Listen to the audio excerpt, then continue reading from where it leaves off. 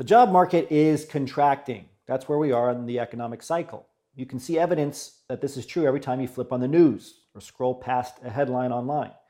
Companies are responding to the Great Resignation, right, by bracing against the recession and investing more in finding the perfect candidates. Not just any candidate, namely ones who are going to stick around and who actually want to work at the specific company. So there are 3 trends that I want to talk about today. And you truly cannot ignore these if you want to attract employers right now. Okay, so we had the Great Resignation.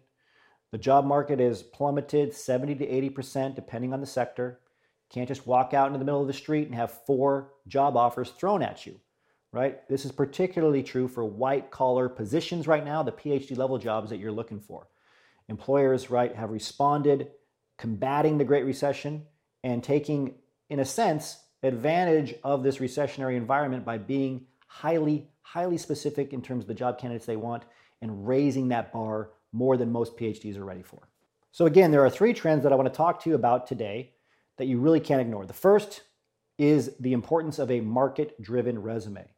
Now, of course, you know you need to tailor your resume before you submit it to a specific job that you're applying to. But research is showing more and more that employers respond favorably to candidates that address specific pain points in the market, right? Ones that they're facing right now in both their resume and cover letter. A recent survey of CEOs by Gartner revealed that growth, talent retention, and technology were areas of focus that dominated employers' attention, right? This is just over the past year. That means that you want your resume to reflect you can be a solution to the problems employers are facing. Under the experience section in your resume, choose skills that demonstrate you can drive growth, even in a recession or with a tight budget. As a PhD, you're used to doing more with less, so this is good news, right? These quantifiable growth stories should top your list of relevant skills. If you want to demonstrate that you can retain talent or help the company retain talent, right, share quantifiable results that indicate you held on to 80% or more of your students that you taught, right? You can also share details about client-facing growth, such as increased a number of students or increased the number of people that worked in a department or came into a lab, right? You had a part of this if you were a part of that department or lab. The second trend you should pay attention to is proving your skills. Skills-based hiring is on the rise. You may have noticed that some employers build assessments into their application process now. That's because they're looking for proof to protect themselves from false claims on resumes.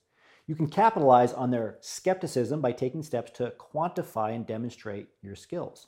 You can share reports you've created, use data in your bullets, or seek out certifications that demonstrate that you know what you're talking about. Sometimes just offering to demonstrate that you can do what you say you can do, right, during an interview in particular, right, goes a long way. I'd be happy to send you a sample or portfolio. Means a lot more than a bullet point that claims you know how to do something. The third trend taking over resumes, right, that we've seen over the past year is that employers are pressed for time and they want to cut to the chase even more than before. So resumes with lots of flowery language, right, decorated resumes, right, resumes with lots of errors, things where there's too much complexity, something where the margins are reduced. They don't want to see this. If you want to impress employers, don't try to stand out with fancy fonts, right? Adjective-loaded text, and so on. Instead, state facts simply. Use a functional resume format, for example, that's easy to follow and makes ample use of white space. Okay, so make sure you're thinking through things from the employer's perspective, especially in this contracting job market. As always, remember your value as a PhD, so thinking and acting like a successful industry professional.